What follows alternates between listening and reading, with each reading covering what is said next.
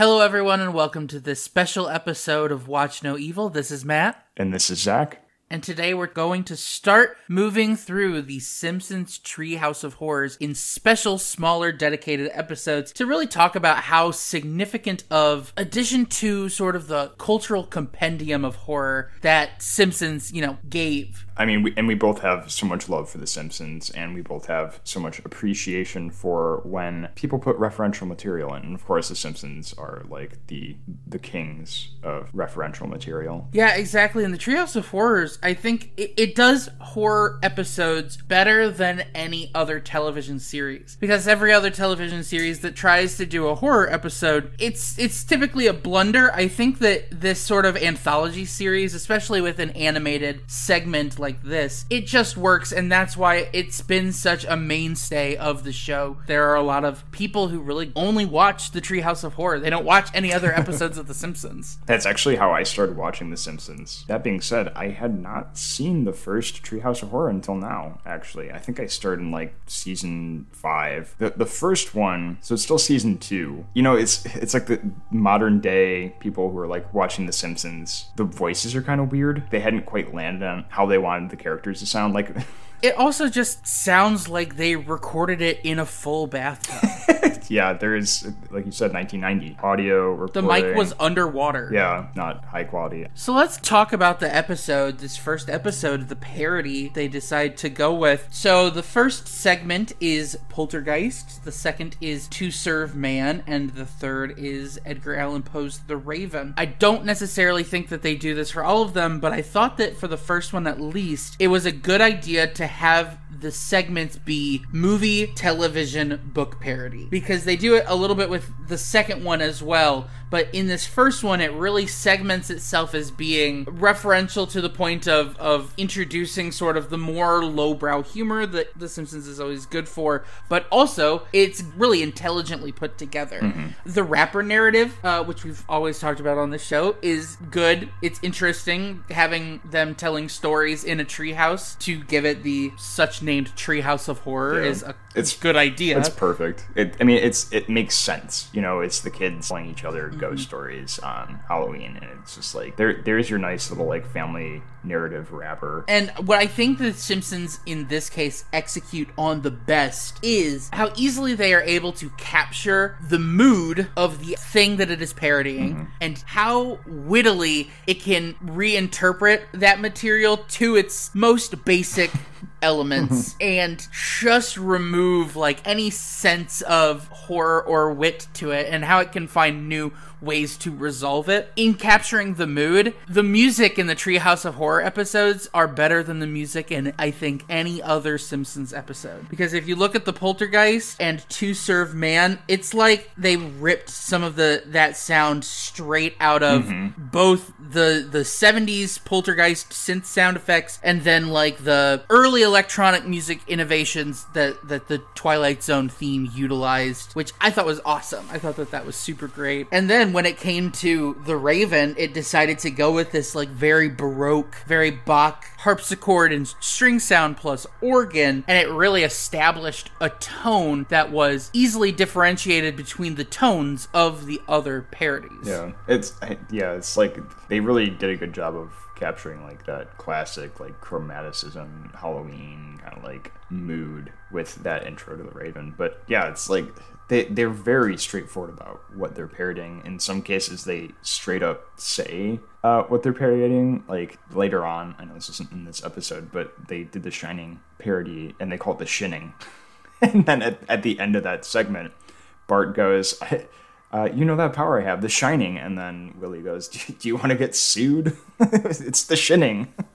And it's just like sometimes they're really not afraid to do that. And The Raven was probably public domain at that point, so they didn't really have to worry about that. And not to mention they say Edgar Allan Poe, they kind of give him the credit. But yeah, it's going back to what you said about like the movie, TV, book kind of set that they have here. I think that's probably what they're going for like diversity at first. I think they got more to like movies and TV, and most of the TV that they're pulling from is The Twilight Zone. They hit that a lot. But that's good good horror TV, so can you blame them? And I think with books, it got, or at least literature as a whole, I think it got more difficult because a lot of horror novels, at least ones that people would actually be able to recognize, have been adapted to either a movie or a TV show, especially nowadays. Because you run into that issue that you mentioned with The Shining. Is the version that we see adapting to the book, or is it adapting to the movie? Is it adapting to the movie that Stephen King made? Because there are elements drawn from all of them, and there are things in the Shining episode segment that make more sense if they're coming from the book rather than from the movie. And I think that the writers understand that, and they're able to sort of work around it, especially with The Raven. I think that they do a good job of, like, kind of telling you that they know what they're doing and they know what they're talking about, because the reason that Homer is nearly napping in his study is because he was drunk, and so on the desk next to him as he's napping is a wooden stein, and on it says the cask of Amontillado. Yeah. So it's like they clearly know their references. Yeah. Like, it's not pulling this material for the sake of pulling it. Well, and then the Bart Raven starts like pulling other Edgar Allan Poe like stories off the shelves. It's great. Yeah. And I love especially To Serve Man, their parody of To Serve Man, because that's such a quintessential episode of Twilight Zone viewing, but watching it in the Twilight Zone is deeply unsatisfying because of the ending where he's refusing to eat and it's left open-ended, whereas in this one they make it very clear that it's Lisa to, like, they put the blame squarely on Lisa, and it's very, very funny to have them all just be like, sometimes Lisa, you're too smart for your own good, because they have the bit with the book where it's going cooking humans, and then it's cooking for humans, and then it's cooking 40 humans. And then it's cooking for 40 humans. God, like, they just keep going. The space does. And it gets incrementally funnier, and I think that it so perfectly hits on the iconic status of the Twilight Zone while also still feeling like fresh and funny. I also want to mention that, dang, I never really thought about the fact that Kang and Kodos, who are so important to the Treehouse of Horrors and The Simpsons in general, they had a third person. They had Sarek the Preparer, who is... They had a fourth one, too. At least I can think of, never mentioned again. Yeah, no, because, they're only in Treehouse of Horror episodes. Well, I think they're in the Simpsons movie, too. But otherwise, they're only in Treehouse of Horror episodes, and they're pretty much in every single one, I think. Yeah, well, I think that the role of Kang and Kodos changed, because it started off, they were an integral part of, like, the action, but it sort of moved into this space where Kang and Kodos were not doing anything, but instead they were commenting on things that were happening, and it almost in a Statler and Waldorf kind of way, like they're the elderly men in the box just being like, oh, those funny Simpsons. That could never happen. And I think that that's really successful.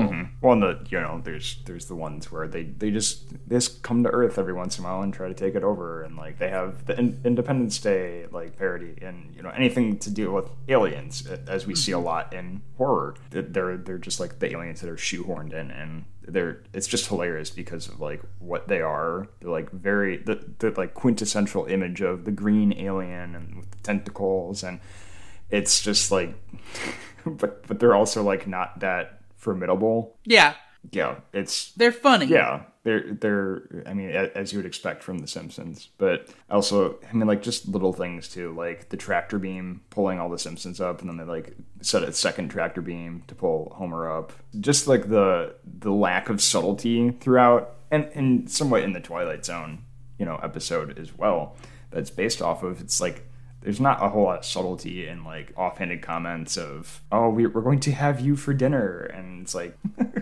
obviously they're going to eat them, they're preparing them for eating, but also it's just great how it ends up not being that way. And then there's the foreshadowing of, I'm pretty sure this is in the To Serve Man episode too, where there's like that quote unquote shot of Marge and Homer, and it looks like it's angled to like have their heads on the plates instead. Like, it doesn't show any of the rest of their body. It's like their heads are like on the plates on the table, and they just do stuff like that all the time. That's just so great if you've seen the original piece of media that they're basing it off of, because it's like, oh, you know, they do the thing, and it's just so good. But yeah, that's the second one. It is a cultural staple. I think the To Serve Man, or Hungry Are the Damned, I guess is what they called it. I think that was my favorite one of the three. Because I agree. The Raven was like, it was just the Raven. You know, it was just Lisa reading the Raven. And it's like, it's fine. And I like how the Raven was actually Bart, because, you know, Bart's the one who's always pissing Homer off and antagonizing right, Homer, yeah. And it's great.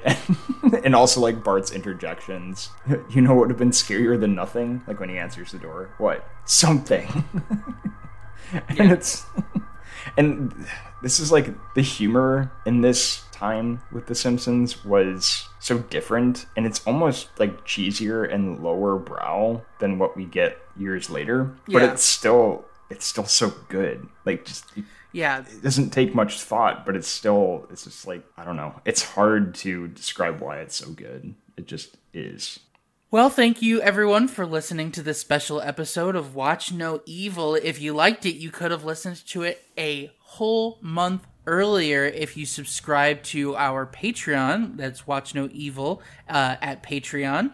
So subscribe to that, and you can get all sorts of interesting and fun content that we offer exclusively there, as well as access to earlier episodes and special episodes of Watch No Evil. Thank you very much. This is Matt. And this is Zach. And remember, if you can't serve man, join him.